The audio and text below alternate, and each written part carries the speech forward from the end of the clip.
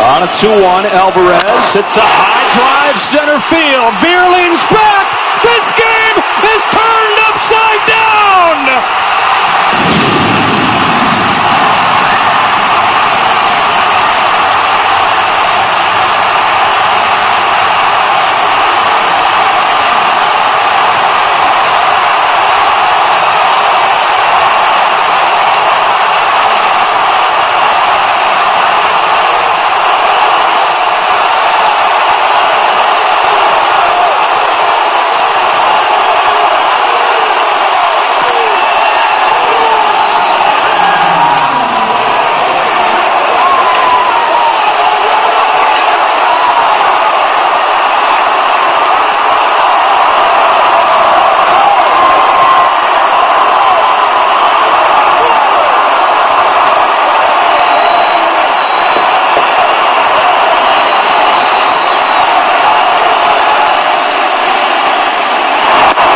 Titanic drive for the ages over the batter's eye in center field.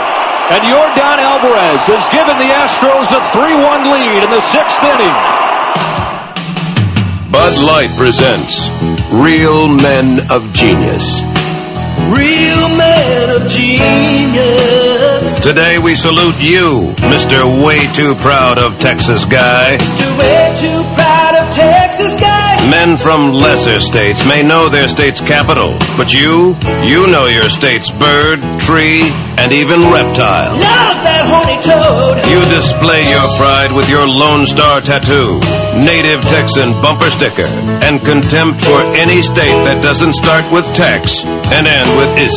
That spells Texas. Sure, there are 49 other states in the Union, but they're smaller, wussier, and the people talk funny. Yankee wussy. So crack open an ice cold Bud Light, oh lover of the Lone Star State, because all that flag waving must have made you mighty thirsty.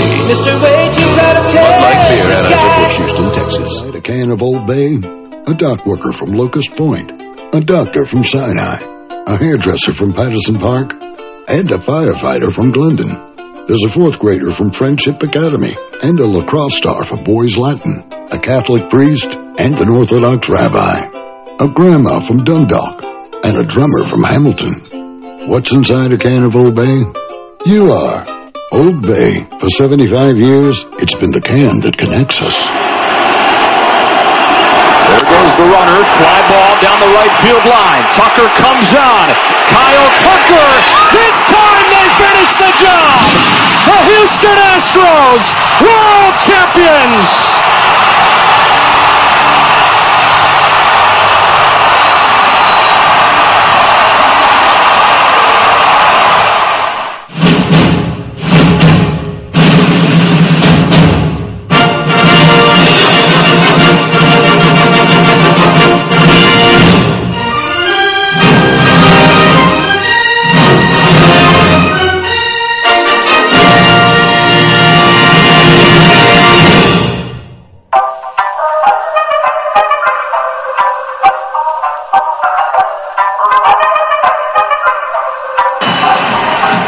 The next 2-2. Davis to left and will hit. Oh my! It's gone! Santa Maria! From high atop the Robinson Gearing Studio Complex and straight out of God's country, Pawleys Island, South Carolina, the Let's Talk Baseball Podcast Network proudly presents Backwards K Pod. And now, here's the host of the show, Jake Robinson. I never move in slow-mo. Welcome to my dojo. There's other parts of so-so. What you like, bro? Yo, focus like a GoPro. Ripping up this promo. Check out the scoreboard. Bring some throwing no-nos. It's going. Yo, it's gone. Your heart just stopped. Cause Jake got strong and mighty. Undefeated, I mean it. Pull up the pots, roll it down and read it. Written, produced, directed, and mixed. Dog on your lips and Ozzie Smith backflips. Pick a tip, any tip, get onto it. I got ridiculous pods without forcing it. You sit at home, crying like a girl while I spread the gospel around the world. Yo, the pods are written behind tracks that mixed in smooth with the groove to make ears wanna listen. Add a little cut and a rhythm to back it up. Another show to my name, now watch me stack them up. You think another white rap back, but this ain't no act jack. My hobby's to rhyme, some people trying to be black, but that about time I come out, call this show BKP and let me turn it out. Yo, name Jake the Snake, born in 71. Date, you know what time it is, I'm packing them guns. Yo, experience, I've been a witness to glory, and that's why I collect ball players and their stories. You heard? So, once again, back is the incredible, the pod animal, Jake the Snake Robertson from the Let's Talk Baseball Podcast Network. I'm coming out of Pawleys Island, South Carolina, half man, half podcast machine, back in the Captain Kirk chair, shields down, photons up. Prepare to engage on this week's digital audio program that I call Backwards K-Pod, where we collect ball players and their stories. What's cracking, Seaheads? What's Gucci? Welcome back into the dojo this week for yet another chapter of the baseball podcast spanning the globe. BKP with the facial, a communal place where all of us like-minded baseball freaks come together every week and make these archaeological deep digs into 250 years of baseball history that have been woven and stitched into the fabric of our American culture and ultimately the world, as the American pastime is slowly but surely becoming a global phenomenon, as evidenced by the fact that the richest team sport athlete in the world plays baseball in America, freaks, and he hails from Japan. And feel free to board our BKP time travel choo-choo if you like, as we are primed to depart soon for Houston, Texas, Union Station for this week's topic. But before we do this, let's take a look at some of the major player movements that took place throughout the week since the last time I spoke to you. Hello, everybody. It's your boy, Jake the Snake Robinson. I got your hookup. Holler if you hear me. This is Backwards K-Pod, Show 118, Week 13 of the 2023 MLB offseason. And this is the BKP Hot Stove Report, sponsored by Laparo's Crawfish Hand Cleaner. No mo smelly hands. As I'm not sure about your team, but my Orioles will see catches and pitchers report to beautiful Sarasota, Florida, in about 14 days to get this 2024 season rolling. And with that in mind, there are still quite a few ball players left on the free agent market yet to be signed. And there was a flurry of action this week, but none of the bigger names like Blake Snell, Cody Bellinger, or Matt Chapman have yet to ink a deal, as it appears that super agent Scott Boras is having a harder than usual time finding a sucker for these exorbitant contract demands, but he'll continue to grind it out and let the market play out. It's just what he does. It's why his clients are among the best played players in the sport. So I'll brush by some of these quickly so we can get to this week's topic, but before I do, so for the past almost year, I've been telling you all about my Navy shipmate from back in the day, James Laparos, and his amazing crawfish hand cleaner. And I'm so proud of my mate here. In the past year, he has developed and successfully marketed hand soaps and wipes that are quite simply out of this freaking world. In the past year, he has developed a formula for spicy hands after crawfish boils and steamed crabs. He has the fishing bait hand cleaner for all of you ladies and germs who like to spend their days on a riverbank or on a boat somewhere fishing and listen to BKP. And he has the Buffalo Wings hand wipes and soaps. And that shit is amazing, folks. It's not just some horseshit soap that masks odors. It's crazy how the stuff just totally eliminates the smells that go along with eating shellfish, fishing bait, and buffalo wings. And not only does it eliminate, it absolutely destroys all traces of spice on your hands as well. Well, my boy is back at it as he has developed Laparo's Cajun sauce. And when we were at boot camp, Lab used to always talk about all the great Cajun foods he grew up eating. And now he's literally bringing his passion for Cajun cuisine to the world. And you gotta get some of this, folks. It's ridiculous how awesome it is. His Cajun sauce is an old family recipe straight from the bayou to your home. It's great on seafood, fries, burgers, chickens, wings. Pretty much everything you nerds would like. I only advertise products I use. I'm not just hawking stuff to get paid. If you enjoy Cajun flavors, you gotta try the stuff. It's born in Louisiana, and it's made in Houston, Texas. Call 713-588-0290, or make your orders at crawfishhandcleaner.com. And speaking of Houston, which is kind of becoming a theme for this week's show, the Astros, who have blasted out the back end of their bully by obtaining Josh Hader to join Presley DeBrail on that back end, they still have work to do in their bully, as the Cubs have plucked Hector Nerris from the Stros, signed him to a 1-year, $9 million deal with an option for 2025, which can pay the right-hander a little more than $11 million. And at this point of the hot stove season, Nerris is the best reliever available, posting a 1.71 ERA last year and 68 1/3 innings pitched for Houston. And he's got that tough, nasty splitter as his out pitch. And the Cubs have virtually gone from Michael Fulmer and Brad Boxberger to Yency Almonte and Hector Nerris, which for me is a significant upgrade. The Cubs, who are projected to have 3 softballs in their rotation this year, have yet to find a stable left-handed pitcher for their bully. And there ain't much on the market to choose from. Scotty Alexander, Brad Hand, maybe. Thankfully, Nerris is tough on left-handers, so that should help a little. And this gives the Cubs a potent plethora of options in the 7th, 8th, and 9th innings between Hector, Nerris, Julian Merriweather, and Adbert Alzolay.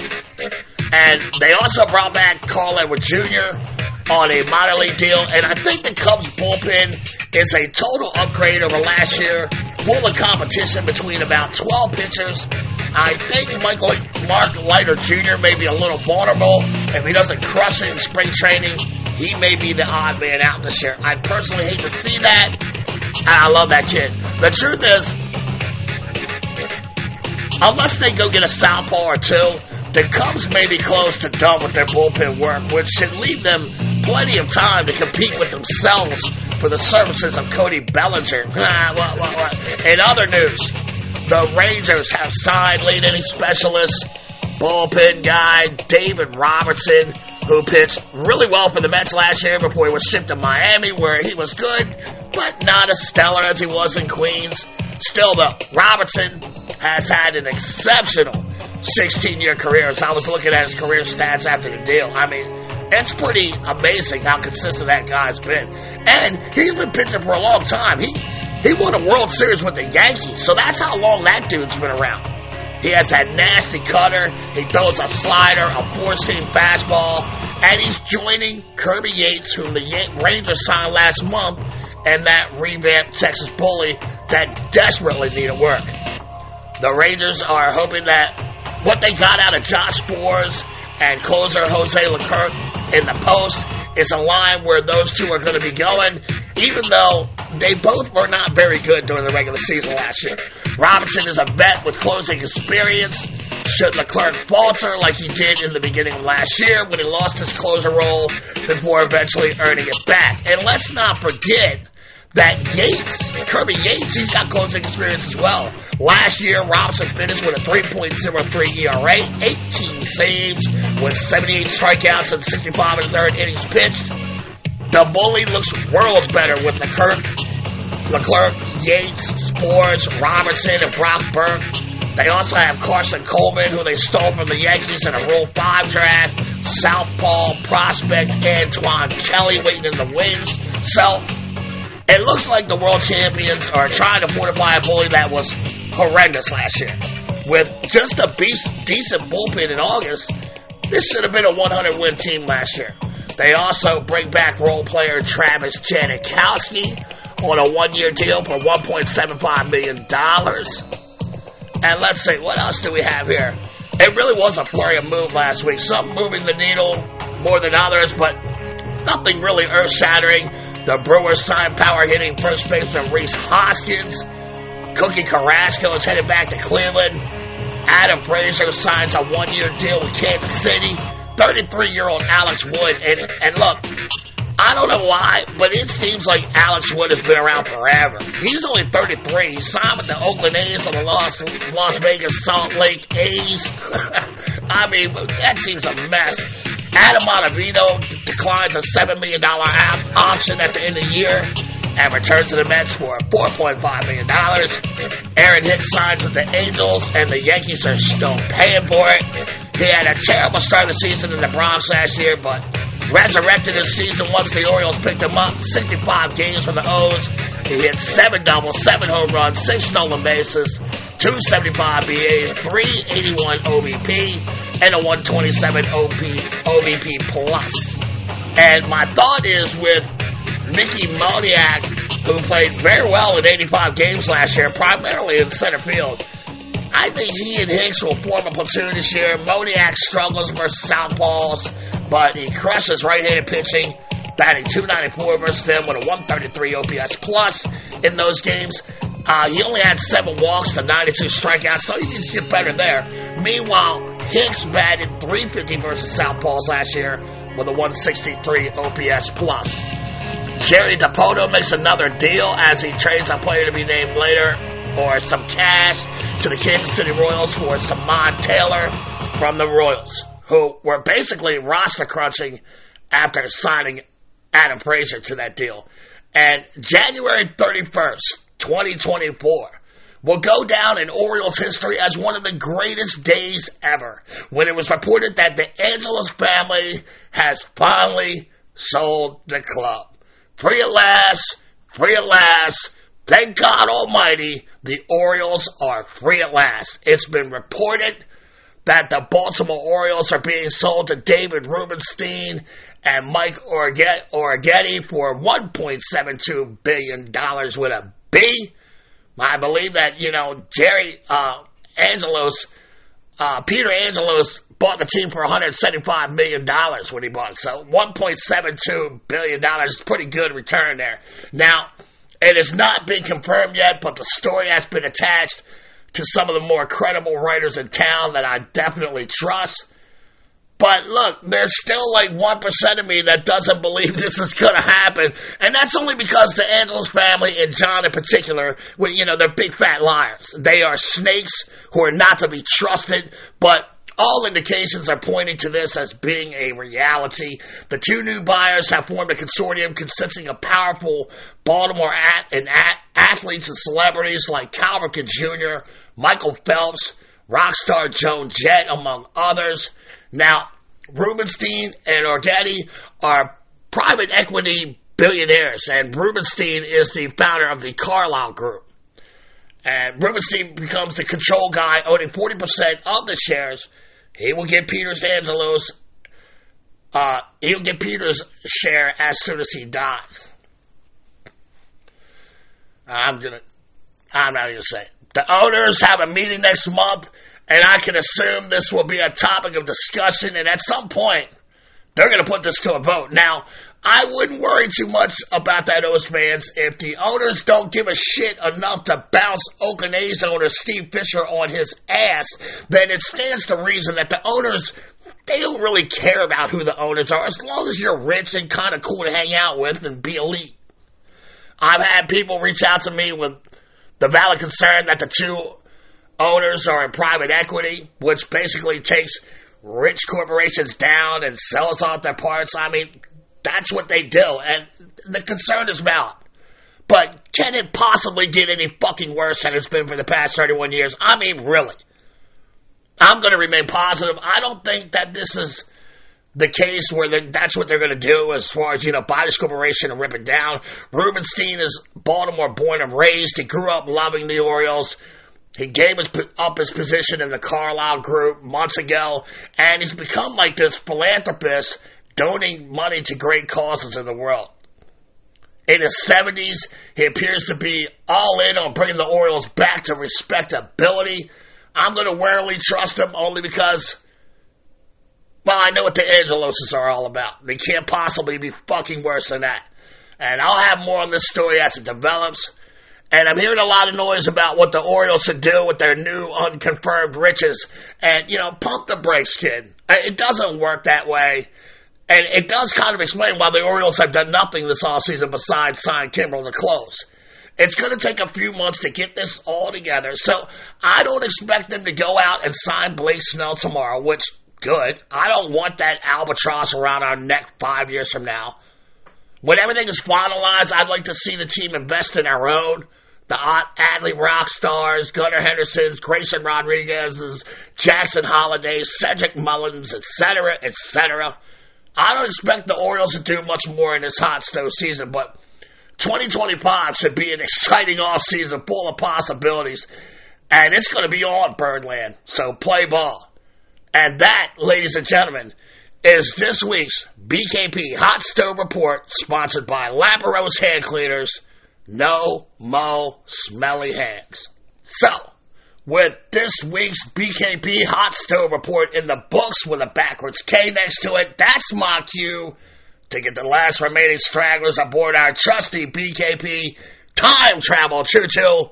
Clear this platform here at Terrapin Station. As I look to the west of Terrapin, I see our beautifully manicured ball field. I can smell the Kentucky bluegrass fragrances wafting off the field, all the smiling fans in the stands. This is my home. These are my people. The pitcher has completed his warm-up tosses. The catcher has thrown an absolute seed down to second base. The infield is flipping that ball around with snap and swagger. The umpires call play ball. So I'm going to call it. And I'm going to call all aboard, as we will be setting the destination for Houston, Texas this week with no destination time, just a straight trip through space-bending wormholes. This week we'll be talking about a real engineering marvel of a baseball cathedral, Minute Maid Park, home of the Houston Astros, now the 16th oldest baseball stadium in the majors. And I've covered all of them up to this point, except, the mausoleum in Alameda County in Oakland and that shitbox, the Trop in Tampa, St. Pete, for obvious reasons. But you can find the history of all these ballparks from Fenway up to T-Mobile Park in Seattle up to this point in our catalog of archive shows, as we are now going into our third year of learning the history of all the current cribs. Hopefully the A's and Rays will have better stadiums by the time we get to the end, as well as many throwback cribs like the Polo Grounds, Forbes Field, Comiskey Park, just to name a few. So, hurry, step right up, get in where you fit in, take off your shoes, open your kimonos, ladies, rip those bras off, throw them out the window. Let the girls hang. Get comfortable. We don't judge here. And as we pull away from Terrapin and build up the necessary quantum speed needed to bend space en route to Minute Maid Park, I'd like to talk a little bit about the history of Major League stadiums in Houston. Like the Talking Heads so eloquently put it over 40 years ago in song. Well, how did I get here? Oh, simple. The Astros organization has played in 3 stadiums, and they're going on 62 years of club history. Their first stadium was Colt Stadium, a one-tier open-air grass field that was considered way too hot. Their second home, the 8th wonder of the world, was the famous Astrodome, a multi-purpose dome crib that was considered too dark and gave us AstroTurf, for crying out loud. And the third stadium, the retractable roof, natural grass, all-inspiring Minute Maid Park, or the Juice Box, as she is affectionately called. And I'll be discussing that in just a bit. Now, let's start here with Colt Stadium. Colt Stadium was built for $2 million, hosted the MLB Houston Colt 45's baseball team for 3 seasons, from 1962 to 1964, before they adopted the Astros nickname. So $2 million in 1962 is worth around $20.3 million today in the 2024 economy. It seated around 33,000 people who must have felt like a fried egg in the oppressive Houston heat, while mosquitoes the size of baseballs would attack the players and the fans. The symmetrical stadium favored pitchers as the foul pole sat 360 feet down a line, or 110 meters, 395 feet in the power alleys, 120 meters. Center field was 420, or 128 meters away from home plate. And check this out, nerds. It's a little known fact, but Colt Stadium is the only ballpark to be used as a minor league ballpark, as well as the host of 3 professional teams in 2 different countries. Huh? Say what? That's right. Here's what happened. It was always considered a temporary stadium from the outset, but when the Astrodome was completed for the 1965 season, it was used sparingly as a running and exercise facility by the ball club, although the players and coaches had to constantly keep their heads on a swivel as the field became a nesting ground for rattlesnakes. Monsanto engineers also used it as a proving ground to test their synthetic chemgrass they called AstroTurf by having cars and horses riding on the new surfaces to test its durability. By the early 1970s, the crib had become nothing more than a tax liability money pit, and it had a lien on it. In 1971, she was sold to the owners of the Algodoneros del Union Laguna from the Mexican League. And over the next 4 years, she was slowly dismantled and shipped in pieces to Torreon, Coahuila, Mexico, for use as the home stadium. And it was renamed Estadio Superior in a naming right agreement with a Mexican brewery. Now, Union Laguna would house their baseball team there from 1975 to 1981. In time, the stadium was affectionately called Millón de Tuercas, which means a million screws, because of her ability to assemble and reassemble, and because of her resemblance to an erector set. In 1981, the owner of Union Laguna, Juan Rios, became embroiled in a bitter feud with the governor of Coahuila, Jose de la Fuentes, and the two had a falling out. Rios would sell the club to the Union Oil Workers of the Mexican Republic, who literally moved the team and the stadium to Tampico, Tamaulipas. While the stadium was being disassembled and shipped off to Tampico in 1982, the franchise played their games in Monclova, Coahuila, and rebranded themselves as the Astros de Monclova. In 1983, with the stadium completely reassembled in their new home, they again rebranded the team name, this time to Astros de Tapalinas, and the stadium was now called Estadio Angel Castro. The franchise would again relocate in 1985. Over this time, though, they would not take the stadium with them. The Mexican Tigers bought the stadium with the intent of relocating the well-traveled crib to Mexico City, but the venue began showing significant structural weakness after the years of humidity that it endured in Tampico. And those plans would be trashed. Ultimately, some rows of seats were reassembled at a stadium in Pasteje, Yoko de Leon, but the rest stayed behind in Tampico until it was demolished.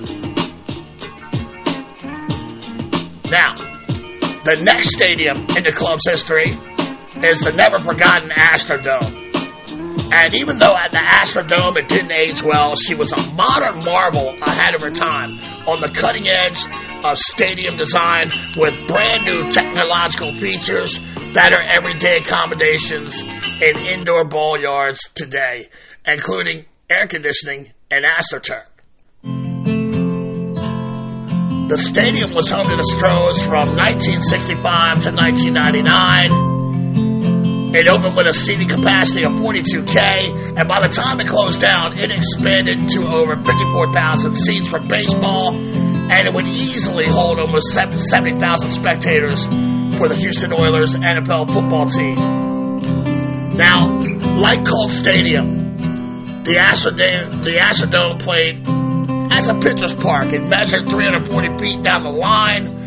That's 104 meters, 375 feet in right and left center field power alleys, which is 114 meters, and center field was 406 feet away from the dish, or 124 meters.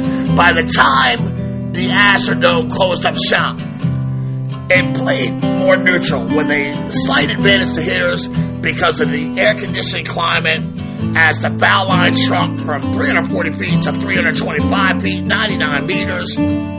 In the power alleys. The power alleys stayed maxed out at 375 feet, but center field shrunk from 406 feet to 400 feet, or 122 meters. The dome itself was 710 feet, or 220 meters in diameter, and crowned the structure 208 feet, 63 meters above the playing surface, which itself sat 25 feet, or 7.6 meters below street level. So the lower concourse and seating bowl were well below the street, and it was basically like this huge hole in the ground rising into the sky. The dome was completed in November of 1964, 6 months ahead of schedule.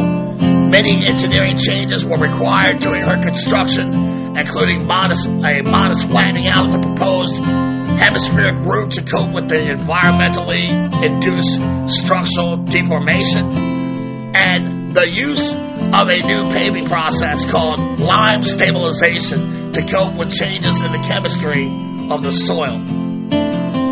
To test what the effect of an enclosed air-conditioned structure would have on pitch balls, the club had none other than Satchel Paige himself come in on February 7, 1965, to throw the first pitches ever in the history of the dome spectacle.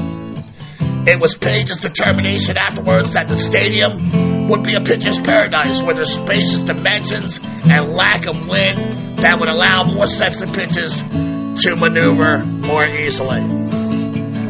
It also had a state-of-the-art scoreboard called the Astrolight, which was the first animated scoreboard in sports stadium history, and it reportedly cost $2.1 million, which is around $20 million today in the 2024 economy. The multi-purpose stadium was designed to facilitate both football and baseball with its nearly circular footprint and its movable lower seating area. And it ushered in an era of other fully domed stadiums such as the Superdome in New Orleans, the Pontiac Superdome in Detroit, Hubert Humphrey Dome in Minnesota, the Kingdome in Seattle, the RCA Hoosier Dome in Indy, and the Georgia Dome in Atlanta. On August 9th, 1995, a scheduled NFL game between the Oilers and then San Diego Chargers had to be canceled due to the dilapidated conditions of the Astrodome. Oilers owner Bud Adams went on the offense. He demanded a new crib for his NFL club, but the city of Houston refused to fund it. By the end of the 1996 season, the Oilers packed their bags and rolled out, leaving the city of Houston without NFL football.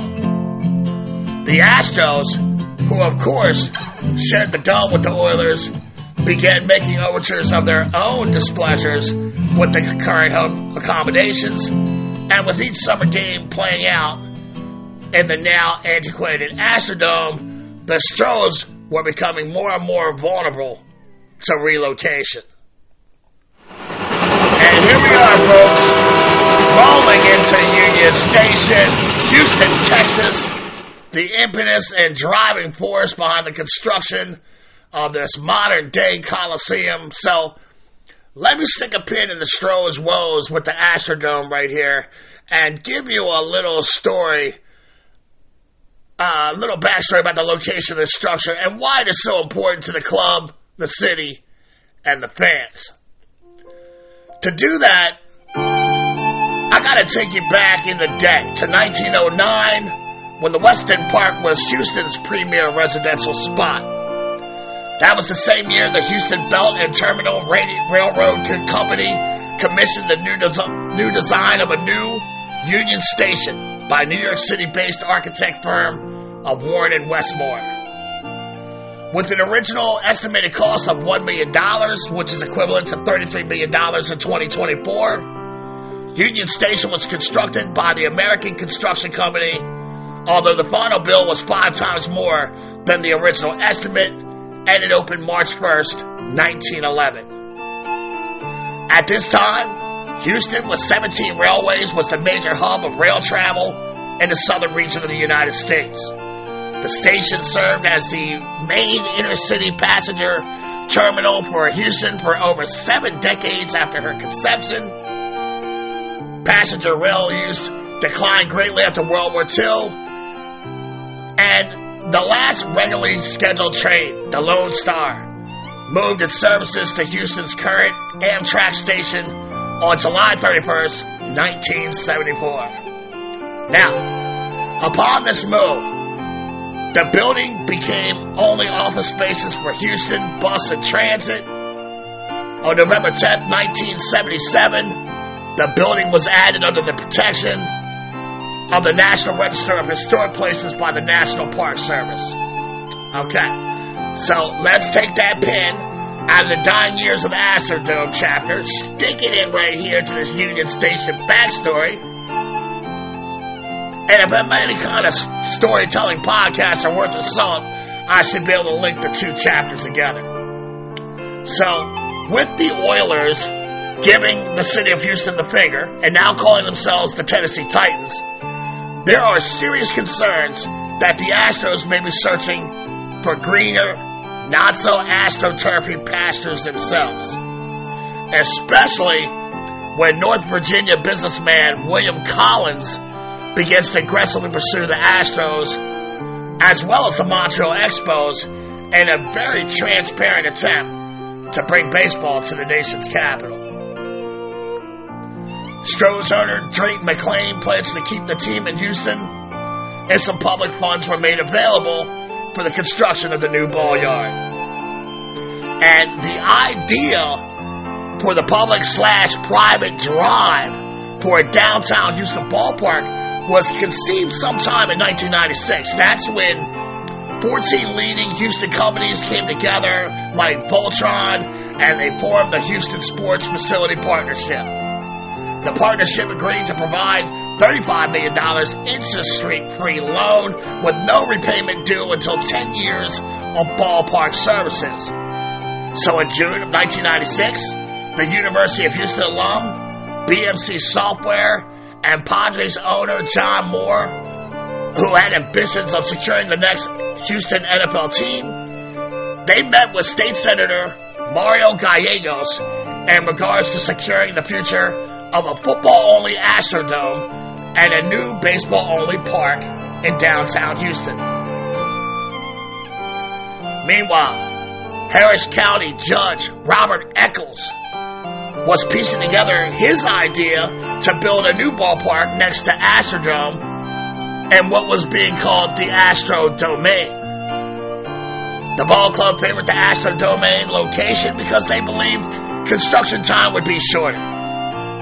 And Eccles convinced then Mayor Bob Lanier that there was a lack of viability in a downtown location, saying, I know these other cities have pulled off these miracles, but it simply won't work in Houston.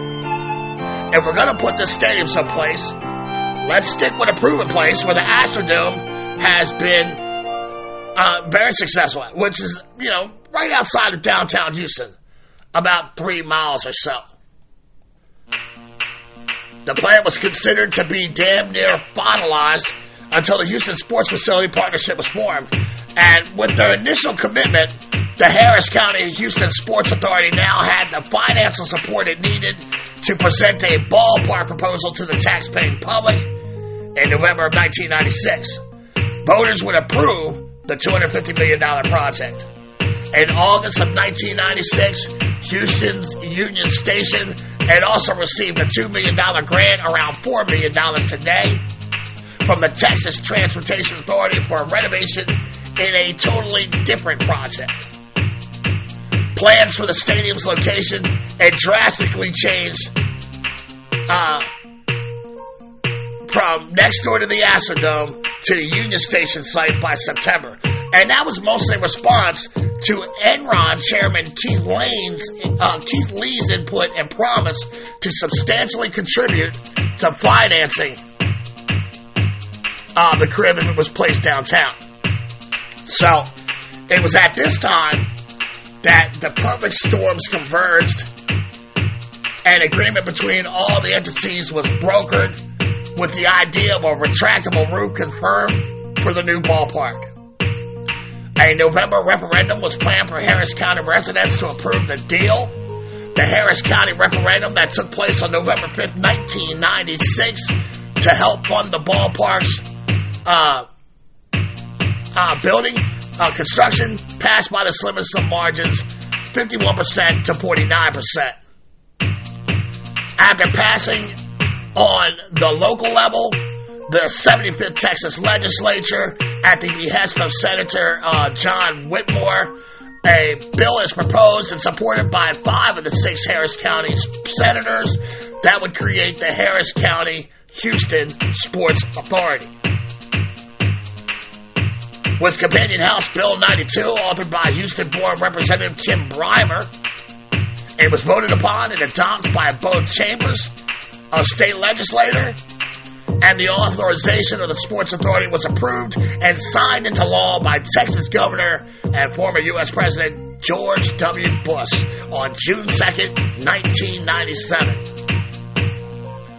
The Harris County Sports Authority agreed to assist in financing the new park as well as allow renovations for the Astrodome by allowing for special countywide taxation of rental cars, tickets, parking, and hotel use. The ballpark was to be named Enron Field after a $100 million 30-year naming rights deal was made with Enron Incorporated on April 7, 1999. And after the 2001 Enron scandal becomes public, the Astros parted ways with the now bankrupt Enron, and the two sides grudgingly came to an agreement to end the partnership and rename the stadium in 2002. Okay, nerds, so let's check it out. I think this is where I'm going to break this week. I have a lot of fascinating stories still left on Minute Maid Park, and we're going to hit on the Enron scandal at some point, talk a little design and construction, some of her alterations she made in her tenure, as well as the myriad of other little nuggets of info you may not have known about this fantastic ballpark.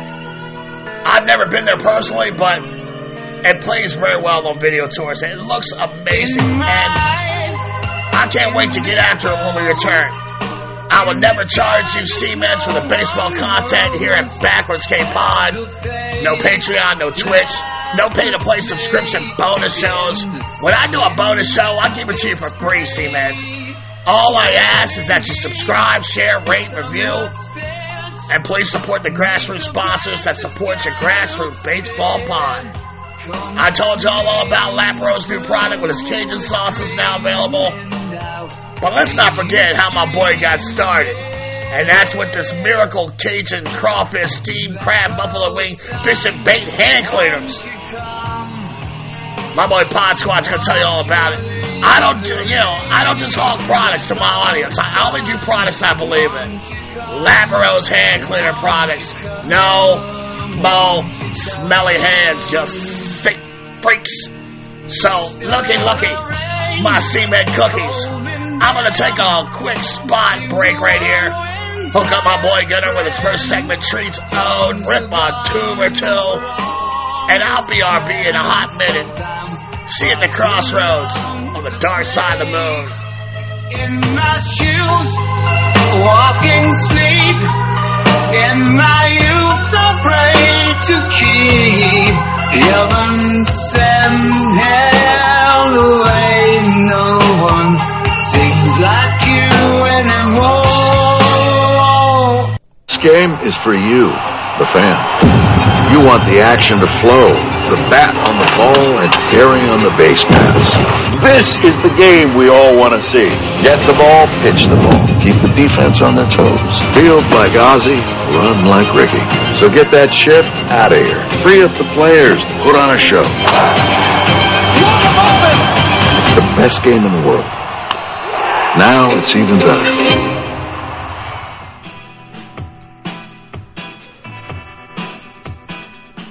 Howdy, y'all. This is Big Tex Gage Geena, the executive producer of Backwards K Pod. In Texas, we do everything big. After football and golf, there's probably nothing I love more than going fishing and enjoying a good crawfish boil. The only thing I dislike about going fishing is the lingering odor it can leave on your hands afterwards. Well, the Fish and Hand Cleaner is an all-natural liquid soap perfect for overpowering fish and bait odors from your hands. I can't tell you how many times I've eaten steamed crabs, lobster, shrimp, crawfish, and then washed my hands with regular soap, only to touch my eyes half hour later, and my face begins to melt off due to the damn Cajun no bay spices. Well, we also have a hand cleaner, specifically formulated to use after eating shellfish and other seafoods. Perfect for cleaning spicy, smelly hands after a Texas-sized seafood feast. In these cases, don't settle for anything less than our crawfish hand cleaner, our crab hand cleaner, or the fish and hand cleaner. An ingenious trifecta of natural hand soaps developed and owned by a disabled Navy veteran. He and Jake have a true connection, as they were boot camp shipmates all the way back in 1989. So he is family, folks, and one thing we do here at the Let's Talk Baseball Podcast Network is look out for family. So you can support two grassroots companies by two former shipmate Navy vets. Crushing big bowls of shellfish or fishing on the banks of your favorite river while you listen to BKP. Sounds like a great day. You know, in fact, hey Mom, where are my poles? I'm going fishing. There's also a buffalo wing hand cleaner in development as we speak. To check all of the incredible products of this great company, you can go to www.crawfishhandcleaner.com or call the home offices at 713-588-0290. That's 713-588-0290 to support the grassroots company that supports your grassroots podcast show. That's crawfishhandcleaner.com or 713-588-0290 to prepare for your summertime shellfish feast or that fishing trip you're planning. crawfishhandcleaner.com. Brian McCann, a perennial all-star in the National League, went over to the Yankees, was going to be part of the Yankee success, traded over here because of Sanchez success. Here's a ground ball right side, could do it. The Houston Astros are world champions for the first time in franchise history.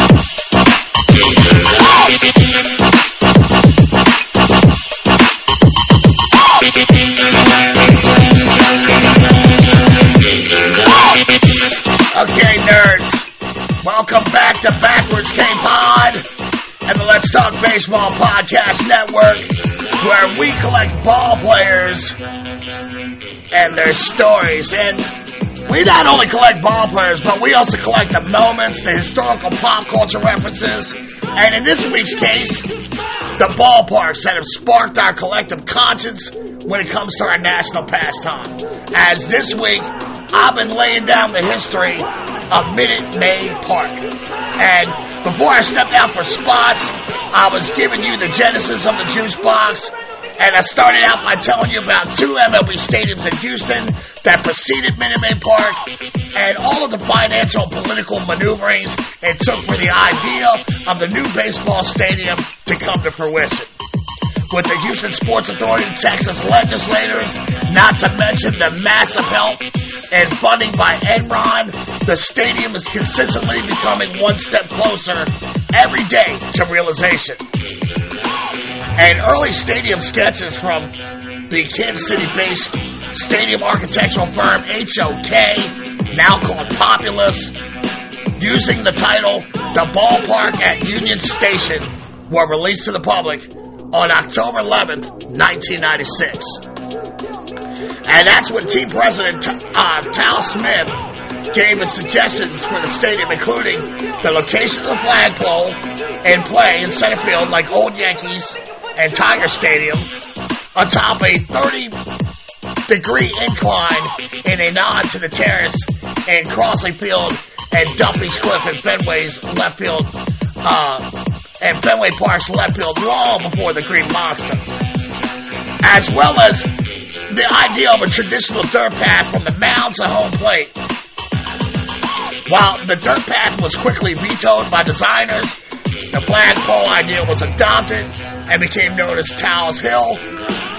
Eventually, Towles Hill would be leveled out, the in-play flagpole taken down, and the incline smoothed down to the regular playing surface, as well as bringing the center field wall in, and that happened in 2016. And Populous's determination, the most literal time between Houston's past and its new ballpark is a straight line to Union Station. The building is a symbol of the important role that the railroad industry has played in the city's relatively short history, especially in the early 20th century. The whole being of Minute Maid Park's identity and appearances, it takes its cue from this period, much like Camden Yards and T-Mobile Park, are tied to railroad traditions. The railroads created Houston's flourishing trade and established a base of wealth and culture with an infrastructure of banks, water ports, and railheads. By 1910, the rail system constituted the city's largest industry. Union Station's lobby today, it features the official Astros team store and a cafe, and you can have these walked up or booked tours offered year-round, and they usually begin in the station lobby. The second and third floors comprise the AT&T Conference Center, which is open 365 days a year, providing a wide array of meeting rooms that can provide businesses to organizations with state-of-the-art facilities. Nestled in different areas of the ballpark are additional meeting rooms and areas that provide the perfect atmosphere for a meeting or luncheon. The Astros executive comprise the third, fourth, and fifth floors. The sixth floor features the roof deck and clubhouse at Union Station, where private groups of up to 100 people can enjoy the game with an incredible skyline view of Houston. Now, the stadium has seen some of the highest highs as the 2 World Championship teams, and it's seen some of the lowest lows in 100 lost seasons and the embarrassing Enron debacle. The largest entrance into the juice box is inside what was once Houston's Union Station, and that's on the left field side of the stadium, and features a railway in homage to the site's legacy and tradition. The train moves along a 800-foot or a 240-meter track. It's laid out on the top length of the exterior wall beyond left field, weighing almost 50,000 pounds. And it's driven by Bobby Vasquez, who goes by the name Bobby Dynamite, every time the Stros take the field in the first inning, or if an Astro drops dong, or when the Astros win. Which, let's face it happens a lot in this last near decade. Old Bobby Dynamite and his General 440 replica train can be seen and heard atop the left field wall, moving along the track using a pull cable device to make it functional. The engine's tender is loaded with giant oranges in reference to Minute Maid's most famous product, orange juice. Prior to Minute Maid's purchase of the stadium's naming rights, the tender was loaded with logs. Now, the train was designed by Unisystems, built by SMI and Hydraulics, which also provides transporters for the retractable roof. And owner Drayton McLean's office window is located in the old Union Station, located directly above the Crawford boxes. It's made of glass, and a sign below the window is marked 422 feet, 129 meters, from the dish. Almost dead batters to break it. The Crawford box, it's a section of seating in left field that runs parallel to Crawford Street outside the crib, and they run from section 100, which is technically foul territory, to section 104. It is a right-handed batter bull friendly, as it only sits 315 feet or 96 meters from home plate, one of the shortest porches in Major League Baseball. Home runs in the Crawford boxes must clear a 19-foot wall, 5.79 meters, which holds a hand-operated out-of-town scoreboard. The architects from Populous recommended early on that a retractable roof would be appropriate for the Houston climate.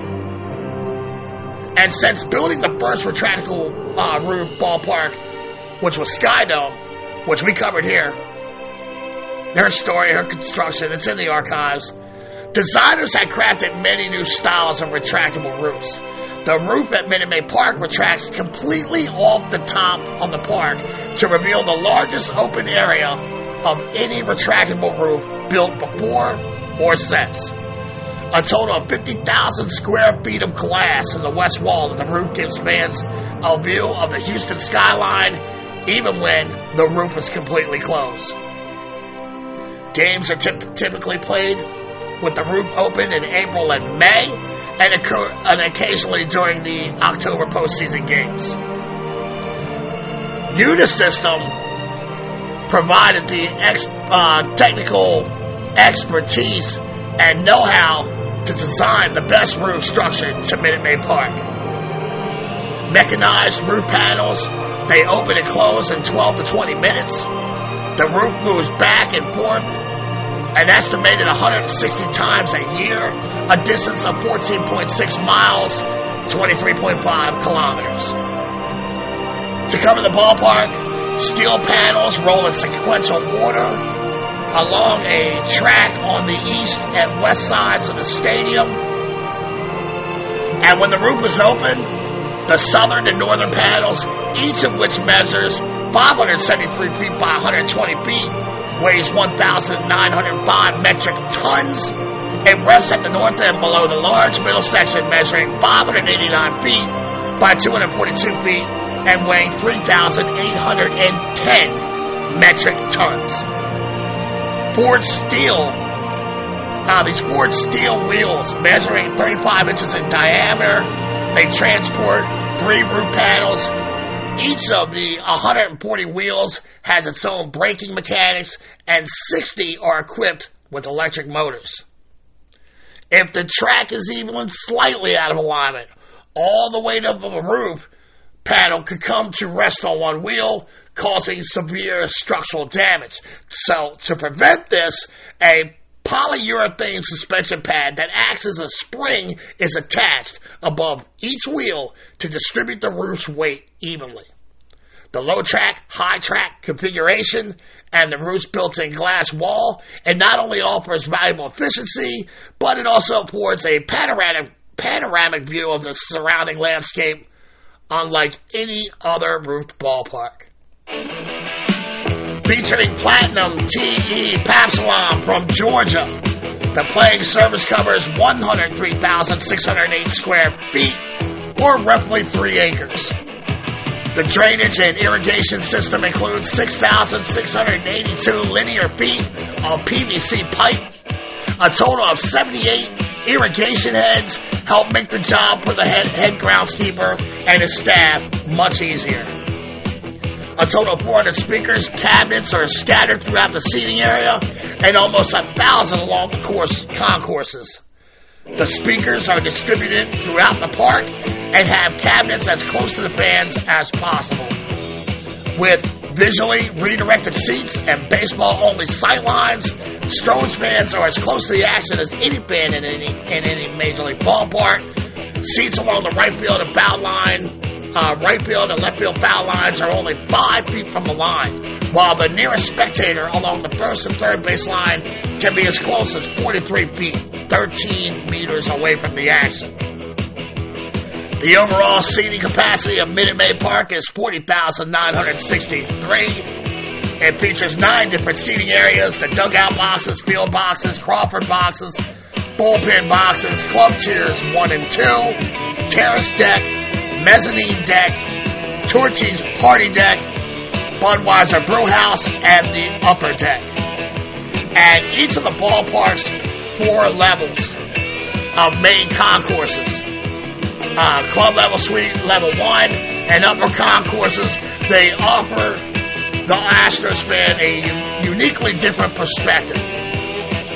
The seats are painted deep green to match the retro look and design of the ballpark. By sampling the various seating options, you can expect to always be on top of the action, panoramic views of the yard, and breathtaking, spectacular views of the Houston skyline. Hall of Fame Alley stretches along left field. The walkway features the Astros Hall of Fame, including inductee plaques and memorabilia for fans to take in. About halfway down the 800-foot alley is the fan-favorite Phillips 66 home run porch in left center field that actually hovers over the field of play, and it features a classic throwback gasoline pump to keep track of the number of Astros dogs. Other premium seating areas around the ballpark include the Insperity Club and Lexus Field Club. The Insperity Club guests can enjoy the batter's view of the action and an all-exclusive first-class experience. And the Lexus Field Club is located on the field level, underneath the batter's eye, pretty much out where Jordan dropped his World Series dog, and includes pre-game batting practice viewing. Now, the newest premium seating area is the Gallagher Club, located on the suite level down the left field line. The new renovations after a premium members-only space to provide one of a kind experience, including a plush lounge, in-club 5-star wait service, gourmet grub, and a select number of premium season tickets in front of the club. The 2020 season also introduced the Mick Ultra Bar on the upper level of right field, serving as a destination bar. The perfect place to hang out with Stros Nation, enjoy the game, and the amazing views of the field, the ballpark, and the Houston landscape. The beginning of the millennium saw something the grand old game hadn't experienced since 1964, when they were then the National League Astros, playing on natural grass outdoors in the city of Houston. And while the clear skies and real grass was a welcome addition for fans, the Bayou City Seamheads also enjoy the 242-foot high retractable dome. Fans approved the new ballpark overwhelmingly, resulting in a record of more than 3 million fans crashing Minute Maid Park turnstiles that first year. A veritable jewel in the crown of the majestic Houston skyline, Minute Maid Park has become the beloved home for their beloved Stros, and it has ushered in a new era of Major League sports in the city. The downtown ball yard continues a proud tradition of visionary innovation in stadium construction that is still to come after her rise. And folks, I think that's where I'm going to twist this up around a horn like 5, 4, 3 and put Minute Maid Park in the books with a backwards K. And look, like I said, I've never been to Minute Maid Park, but I got to tell you, I was really impressed after the research this week. It definitely looks like a stadium. I would love to watch a game in at some point. A lot of history there. got some railroad heritage, which I appreciate as someone who grew up in Canyon Yards. I really enjoyed myself, and I hope you enjoy listening as much as I enjoyed putting in the work and bringing you the info. I'll be up bright and early working on my game, trying to be better for you freaks next week. So, before I grip and rip with an epic bat flip, let me give you guys a quick wrap-up for this marvel in stadium engineering called Minute Maid Park. Now, before I wrap up Minute Maid Park, I know drones are like a big deal these days. Hell, the snake got a couple himself, so if you're in the Houston area, set your coordinates for 29.6883 degrees north by 95.4086 degrees west, and let that son of a bitch hover right there. That's the site of Houston's first MLB stadium, Colt Stadium.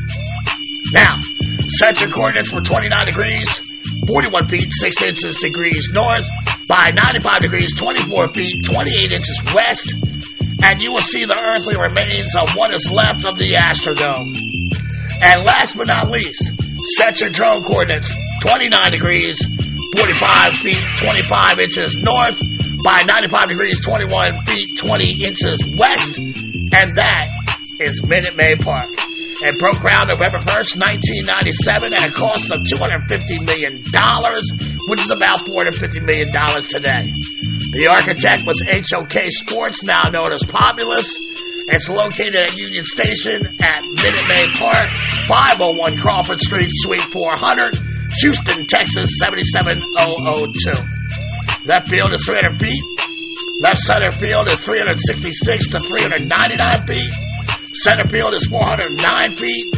Right center field, 370 feet. And right field, 326. Its gross square footage is 28.97 acres. Total square footage, 1,240 square feet. And it stands 93 feet high. The first game was a preseason exhibition game between the Stros and New York Yankees, with Houston winning 6-5 on March 30th, 2000. The first official game was April 7, 2000, a 4-1 loss of the Phillies. Octavio Dotel was the first starting pitcher in stadium history and the first pitcher to take an L in that same game. Doug Henry became the first reliever to pitch in Minute Maid Park. Mickey Morandini hit the first sac fly in Minute Maid Park. The first Astro to pitch the last inning of a game there was Jay Powell. Doug Glanville, the Phillies, stole the first base in club history. Richard Hidalgo dropped the first dong in stadium history for the Stros in the 7th. The next day, Mitch Maluski committed the first error at the park. Craig Biggio hit the first double, also stole the first bag.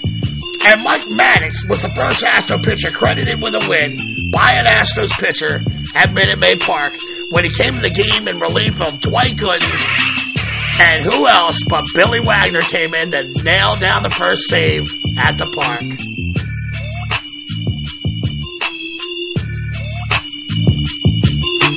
Ladies and gentlemen, boys and girls, same heads of all ages. This is the story of Minute Maid Park. And again,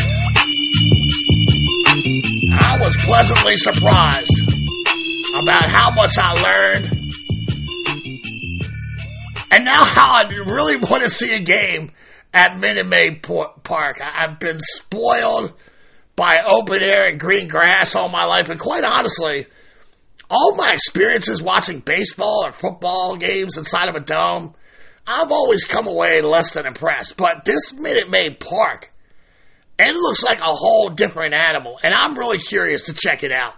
And I think it's time to get you back to your loved ones, back in Terrapin Station where they've been patiently awaiting your return.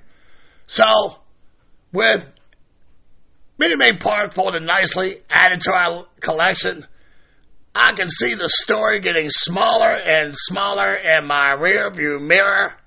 I now turn my attention to our never say die baseball hydra, and I chop the head off that beast, only to see two more baseball topics appear in their place. Next week, freaks, we're probably going to do it. I mean, what kind of baseball collection can you possibly have without the face of baseball of the 20th century? That's right, freaks. Next week, I'll be talking George Herman Ruth, better known as the Great Bambino, Babe Ruth. Should be kind of cool, right? Can't wait. I will never charge you for the baseball content here at Backwards K-Pod. I'm just going to keep coming through every Wednesday with that free baseball smoke. You don't want that smoke? And I'm going to keep it consistent like my dear friend, J.R. Richard. I miss you, buddy. I miss you so goddamn much. Parents, if you see your kid sitting on the couch looking bored and unproductive AF, by all means, take those little rugrats outside and play a game of catch. Thank y'all for coming out. God bless and win the day. And like my boy Shea Hillenbrand told me in our one-on-one sparring session in the dojo, and as an Oriole fan, I concur, by the way. You go to hell, Andy Pettit. Alright, Gunner. Let's get these freaks back to Terrapin. Me and my felonious feline of a co-host, Charlie Guns. We're throwing up our Gunnar Hendersons, y'all. That's our number 2s. As in peace. See you next week with the Babe.